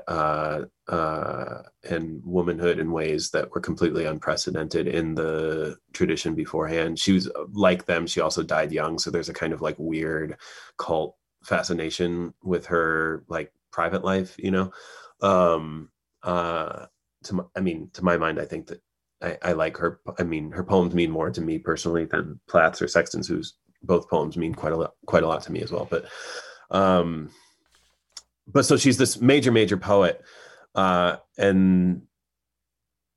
she tries her hand in the 60s at filmmaking. She makes a short film, and then she helps edit a couple little pieces, and then with her film partner / possibly romantic interest, this guy Golestan, who's like this famous producer, she heads to this leprosarium to make this documentary about the conditions of the lepers within the people afflicted with leprosy within this leprosarium, to raise awareness for it. Right, it was super impoverished, and so she goes there. She doesn't even film for the first several days that she's there. She just lives among them. Everyone in her life is advising against her doing this, right? Because leprosy is ostensibly a contagious disease. She's a young woman. And so but she sits with them. She eats meals with them. She kisses their children, and then she starts filming, right?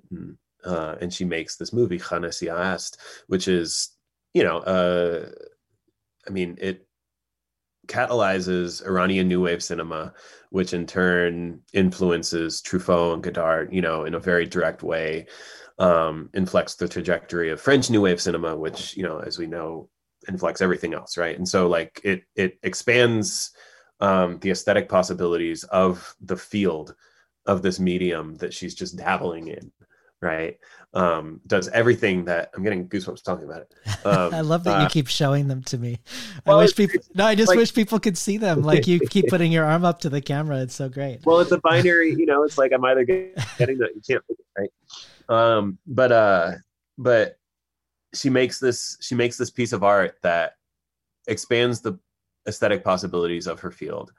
And also, after she makes it, funds roll into it's called the Baba Bakri Leprosarium, right? And funds roll into it, right? Doctors move there to lend their services, right? Conditions for the patients therein improve in material, quantifiable ways, right? So wildly successful in any way that you could define success, whether you know, aesthetic or practically, right? If this were in America, she would, you know, do the lecture circuit or the festival circuit or whatever, go to universities and talk about her experience and right? But what she did was she went back to the leprosarium and she adopted one of the boys, one of the young orphans there. She adopted and raised him as her own. And I mean, it's just, talking about it even, it's just so humbling to me. You know, it puts so much in perspective for me.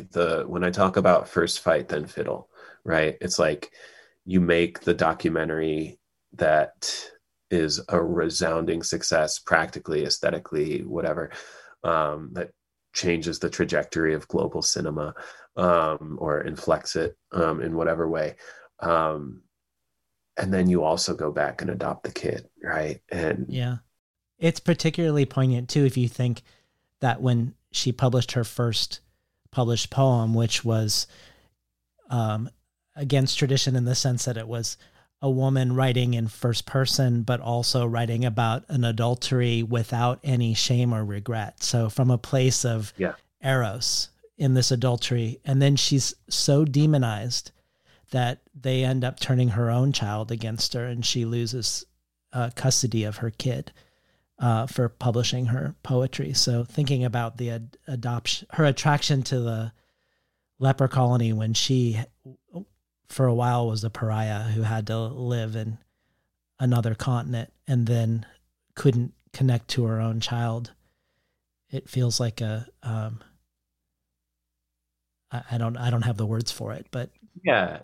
I mean, it's so like nothing that I've done approaches that. You know what I mean? Like nothing, you know, I am a tenured professor in the Midwest at a big state college, right? Like, and I am perfectly capable of upending that and, you know, and throwing myself into the cogs, right, of the apparatus that threatens the living of me and the people that I love and the planet that I live on, right? But few among us, certainly not me, possess such moral courage, right? And the conviction of her living, and the way that she was able to make the art and live the life that reflected the values espoused by her art. Again, it's just so, and I mean, obviously she's not the lone example of this, but right. It's just so endlessly humbling to me. And it's a reminder to me to, you know, I write the book about addiction and then I do the work in my recovery communities that I don't, you know, talk about in spaces like these, or, you know what I mean? Like there's so much that isn't this, right? Well, let's keep in mind the first half of Solmaz's question. What is a poet's personal responsibility to the world? But also go back to like aesthetics and choices within the writing itself. Because when you gave one of your revolutionary poetics talks, you did show parts of The House is Black, the film that we're talking about, and you just mentioned one way a poem doesn't do work, which is a fuck Trump poem that does nothing else. That's not doing work, or probably not doing work. But you also said in that talk that you could write a poem about how you were called a slur in 8th grade, or how your family received death threats after 9/11. But it feels to you like that sort of poem is one that fits into a way that the state and the powers that be can easily metabolize. Mm-hmm. That ultimately is sort of a neoliberal way to feel bad for a moment. Yeah. And one that is legible to the powerful in a way that is not revolutionary. But I'm imagining many poets who want to take, that there are many poets who want to take the ways that they've been marginalized or traumatized and bring them into their poetry, but in a way that confronts and unsettles the status quo. Mm-hmm. So if we're thinking about the responsibility to the world, but also maybe the impetus to write comes from this place of being marginalized or traumatized. How do we does this return us to the orbital again? I'm wondering about, so that type of poem, your family received death threats after 9/11. Mm-hmm. Talk to us a little bit about revolutionary poetics in contrast to that.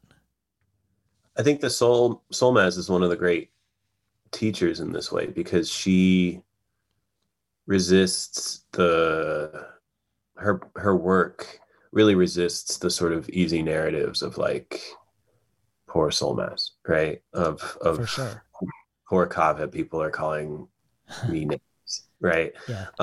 And you know, the racism that we experience in childhood, the xenophobia that we experience in childhood has long repercussions and roots. And I don't mean to diminish that in any way, of course. But what I am saying is that that's a narrative that empire has already metabolized for itself, right? And it is one way that empire uses to vent a kind of neoliberal guilt, right? Which is to say, I sit and experience this cud that's already been chewed for me, right? That's already, this thought has already been chewed. I already know that it's bad to call a little Muslim kid, this name, right? And so if I read a narrative about that, I'm just, all I have to do is swallow the cud, right? I don't actually have to, and then for having swallowed it, I get to feel a little bit good about myself for feeling a little bit bad, right? It's this like neoliberal inoculation against like actually participating in one's own accountability, right? And so the narrative in I'm poor little Kaveh, who is being maligned by this big mean country, right, has been very, very true, very literally true at many points. I mean, like I just came back into the country from out of the country, and every single time I've ever come into the country from out of the country, I've always been detained by TSA for some amount of time, right? Mm-hmm. Every single time in my life without fail. But I'll never put that in a poem, right? It will not, because people, like if I say TSA in a poem, it's this suddenly people's minds like click into like, oh, he had a hard time with TSA. I know how I'm supposed to feel about that. And now I get my sort of like gold liberal star for the day for feeling a little bit bad about the fact that and I also get to feel good because I wasn't the literal TSA agent who put him through that. Right. You know what I mean? Yeah. I wasn't literally the one who did that to him. Whereas they actually are, my point is that they are, and so am I, not for nothing. My mind has been colonized by the same thinking. Right. And so the poems, I think that what I am aspiring towards is something more like I'm fucked and so are you. Mm-hmm. Versus, you're fucked and aren't you glad that I'm here to tell you about it, right? Does that make sense? It does make sense. Well, since you mentioned Gwendolyn Brooks and her work, both in poetry and in the world. And then we talked about Farrokhzad in that regard. Maybe it would be good to hear Against the Parts of Me That Think They Know Anything, which has a formal nod to Gwendolyn Brooks, which maybe you can explain through a lineage of Terence Hayes, and then reading Farrokhzad in a pandemic afterwards. Sure. So Against the Parts of Me That Think They Know Anything is in the form of a kind of golden shovel, which is a form invented by Terence Hayes paying homage to Gwendolyn Brooks, in which a line of typically a Gwendolyn Brooks poem runs down the right margin of the poem. And so each line will end with a word. And then when you read those words down the margin, it will form a line from a Gwendolyn Brooks poem. In the case of this poem, it takes a line from the Quran. They want to put out the light of God with their mouths, and runs it up the right margin and then down the left margin with a couple little variations on the left margin, like they want to becomes today, right? So it's still there. It's just stretched, putty. Grammatically, it became like there's no way to go from with put, right? There's no in the English language, you can't ever have a sentence that says with put, right? And so I had to be a little bit clever with that. But so this line from the Quran, they want to put out the light of God with their mouths, runs up the right margin of this poem and down the left, which is a little nod to Terence and Gwendolyn. Sweet. Yeah, and it's not like, it's not one of these poems. It's like, look at me, I'm a golden shovel. It's not. It doesn't call itself that or anything. But I'm glad that you noticed, because it's one of those things, one of those like little secret Easter eggs in the book. Against the parts of me that think they know anything. They want to put out the light of God with their mouths. Want, like the sovereignty of the dead, extending just short of flesh. Their today is broken. They suggest tomorrow, who right now is dancing in the sun with putty over his eyes. Like an ocean coughing up trash, I'm squeezing God out from my pores, intention throbbing like a moon. Which of the jokes I told was best? The difference between man and light? Light won't ask for your tongue. Good joke, the taste of lemon, the official death toll rising while we sleep. It's crude how they figured out God, tacky as jugglers at a funeral. Just let me grieve what I've lost. They were put with me fully built, passionless as shoelaces, pitying even my name.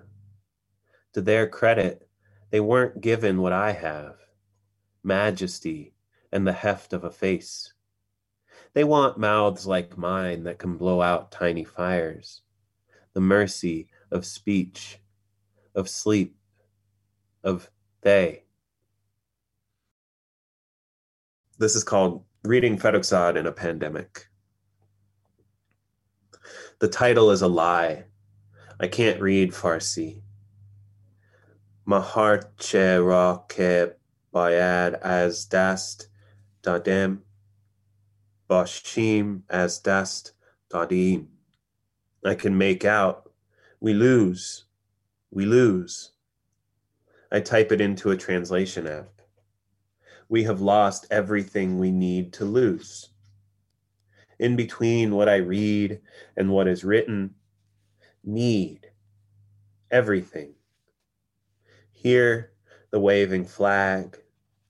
Here, the other world. Because we need mail, people die. Because we need groceries, people die. I write, we need, knowing we dilutes my responsibility, like watercolors dipped in a fast river. Get behind me, English. When I text, Maharche ra ke bayad az dast dadim, bashim az dast dadim. To my dad, he writes back, we have lost whatever we had to lose. hammering pentameter, whatever we had. People die because they look like him. My uncle jailed, his daughter killed. This is a real fact too wretched for letters. And yet, my uncle jailed, his daughter killed. Waving world, the other flag. There is room in the language for being without language. So much of wet is cold. So much of diamond is light. I want both my countries to be right, to fear me. We have lost whatever we had to lose. We've been listening to Kaveh Akbar read from Pilgrim Bell. When I think of that line, I want both my countries to fear me, and also a line from The Palace that comes from Walter Benjamin, any document of civilization is a document of barbarism. I wanted to ask you about form in relationship to revolutionary poetics, because I'm thinking about Brian, what you said about Brian Eno, about extending beyond the capacity of what the form can hold, in seeking that in one's poetics. But also I think of Solmaz Sharif, who approaches form as sort of emblematic of power itself, as form is the establishment, as something to work against and undercut. Like, for instance, she'll write in syllabics, which is not something that people typically do in English, and it works against maybe English's strengths. Do you see form that way, or even perhaps the language that you are writing within, with all of its histories? Do you see yourself working against the container and against forms received? There's always that friction, right? And there's always that gulf between how I'm able to say something and, the Platonic ideal of how to say that thing that would result in people taking the action that, or me taking the action that the language is calling toward, or gesturing toward. And I think that the interesting thing is shooting the spark across that synapse, right? And then, its movement across the synapse is what causes it to illume, right? Mm-hmm.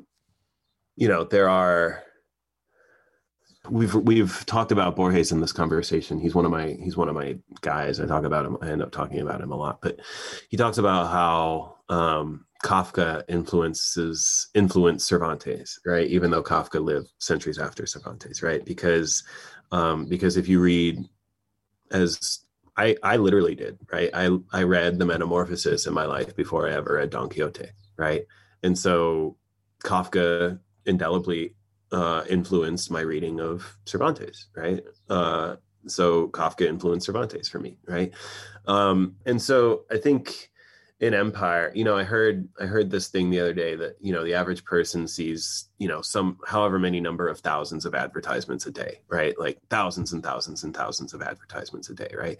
That's inflecting us, right? That's not inert, right? That's a form, and that influences the way that I read the Psalms, right? In a totally unprecedented way, right? No one has ever read the Psalms and known about the ads that were on during Game 6 of the NBA Finals, right? And those ads have changed the way that I read Song of Solomon or Bhagavad Gita, or you know what I mean? Like all of these texts that have been around for centuries or millennia, right? I have a unique relationship to them. And so when I read them, and when my own sort of unprecedented singular voice becomes inflected by them, it's also being inflected by all of that other stuff, right? And so, I don't know that it is so conscious as I sit down and there's a poem there are a couple of poems actually in my first book in syllabics, right? And I don't know that it is ever so conscious as I sit down and I'm like, you know what'll really stick it to the man is if I is if I write a villanelle. You know what I mean? Like I don't know that it's ever so linear as that, but certainly, right, all of these things are being inflected by this unprecedented array of empires, corrosive tendrils, you know? Yeah. I mean, of course, I'm not suggesting it's linear for Solmaz either, but But I wonder about having that sort of orientation and stance going in, like thinking, okay, I'm questioning the very thing that I'm using as I'm using it. Seems like a really wild place to be. Yeah. Well, and she's just such an extraordinary writer. You know what I mean? Like I think that people talk a lot about like how potent her, like the social content of her work is, but just like as a pure, or I don't know what that means, but just like at the level of line, at the level of image, she's just such an extraordinary, strange, singular writer. I mean, the new poems that she has coming out in this book that will be out next year are just like, yeah, I so sit at her feet. Yeah, I can't wait for that collection too. Yeah. Well, just to circle us back as we come into a close to the beginning, uniting again sort of revolutionary writing to some of the questions that we were talking about, prayer and devotion and the names of the great silence. You've said that an essential quality of revolutionary writing is the miraculous. And you've quoted Hannah Arendt, who said, "The new always happens against the overwhelming odds of statistical laws and their probability, which for all practical everyday purposes amounts to certainty. The new, therefore, always appears in the guise of a miracle." I didn't know if you had any thoughts on the miraculous, but either way, I was curious if it's too early to know what the horizon looks like for you, the new for you, in terms of having brought this to an aesthetic resolution, this collection, and releasing it out into the world. What sort of desire or curiosity does it leave you with, having that departing the nest? Yeah, I love that Hannah Arendt moment so much. I'm also, you said aesthetic resolution, which is a really interesting idea. I'm thinking of the abstract expressionist painter Philip Guston said that he knew a painting was done when any additional brushstroke would be perceived by the viewer to be a diminishment of the instigating intensity, right? And that's kind of to the extent that I feel like Pilgrim Belt is done. It's like, it's to that extent, right? Where like, if I keep messing with it, it's just gonna it's gonna ruin it. You know what I mean? It's gonna make it worse, which isn't to say that it's done. It's just that like, it's as done as I'm capable of getting it, right? Yes. Which is, I'm just thinking out loud, but that idea of aesthetic resolution made me, resolution is a funny word. I can take it back. No. I don't even necessarily mean it. Like it's I just, you said it and it made me, I'm grateful for it. It made me think like, do I feel aesthetically resolved about this book? And, right. And I don't know. What's new appearing in the guise of the miraculous against all? I mean, like anything that you make, this podcast, like had you not organized it, right, would have never existed, right? This conversation that we're having, had you not made it happen, this would have never existed in all time, right? Had you not wrung it out of the ether, right? Yeah. And that is miraculous, I don't know. I guess I'm sort of permeable to the presence of things being miraculous I'm making right now, I'm painting a lot. I'm reading like a novel every day or two. I just kind of have an IV drip of them. I'm reading a lot about the lives of painters. I'm in this sort of funny visual art moment. I'm not a particularly talented or adept visual artist. My spouse is an incredible painter and can actually, both paint things that look like the way that they look like, and also just be really sort of creative and interesting. I just like I like physically, like the feeling, it's much more like a sort of physiological phenomenon for me than it is aesthetic. But yeah, I don't know. Ellen Bryant Voigt, to take us back to the very beginning of this conversation, talks about how a snake needs to recoil in order to strike, right? Which I guess in this metaphor, I'm the striking snake, which makes me a little bit uncomfortable. But you know what I'm saying? Yeah, for sure. I'm not writing poems right now, and it feels fine that I'm not. Well, let's go out with two more. Okay. Two more short poems that have been aesthetically resolved. Okay. All right. I'll be the judge of that. Yeah. How about there is not such a thing as an accident of the spirit? And then we'll go out with an oversight. Yeah, interesting. You're picking really interesting poems. These are the majority of these are not The Miracle. I read sometimes, but a lot of these are not poems that I find myself reading out loud very often. So you can push back too if you want to. No. I actually really like it. I really like great. it. As long as you do. It's really interesting to me to see which poems you're sort of drawn to and how you're sort of like building this set or this playlist. It's cool. Yeah. There's no such thing as an accident of the spirit. You can cut the body in half like a candle to double its light, but you need to prepare yourself for certain consequences.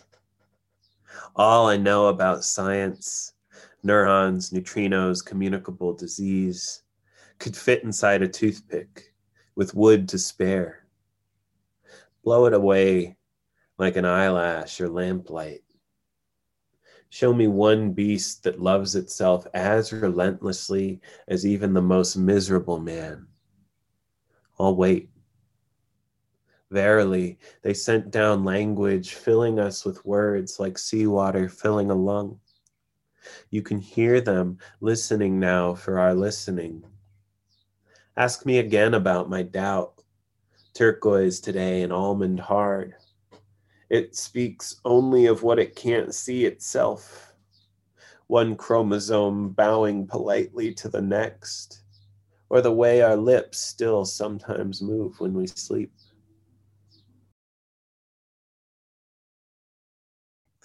An oversight.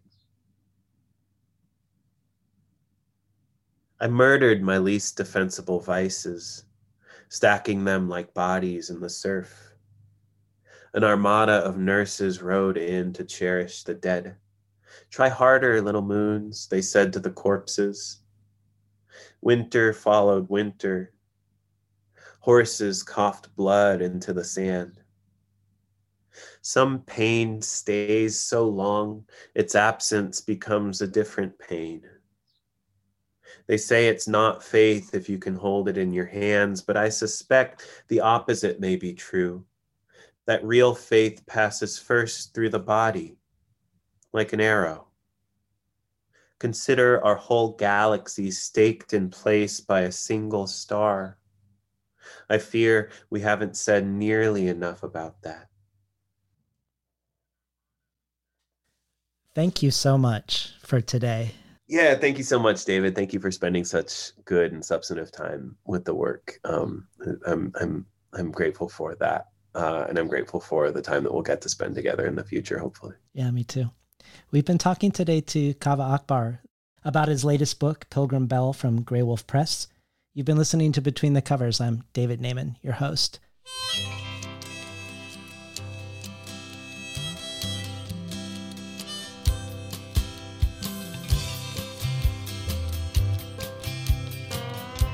Today's program was recorded at the volunteer-powered, non-commercial, listener-sponsored, full-strength makeshift home office of me, David Naiman. More of Kaveh Akbar's work can be found at kavehakbar.com. For the bonus audio, Kaveh Akbar adds a reading and discussion of his poem, In Praise of the Laughing Worm. the very same poem that we discussed today, that he loves, and which will steal your heart, but which didn't quite fit in Pilgrim Bell. This joins bonus audio from Joy Graham, Boris Gander, Dhiren Nagrifa, Ted Chiang, Layli Long Soldier, Richard Powers, Joe Sacco, N.K. Jemisin, and many others. You can find out more about subscribing to the bonus audio and the other potential benefits of becoming a listener supporter at patreon.com/betweenthecovers.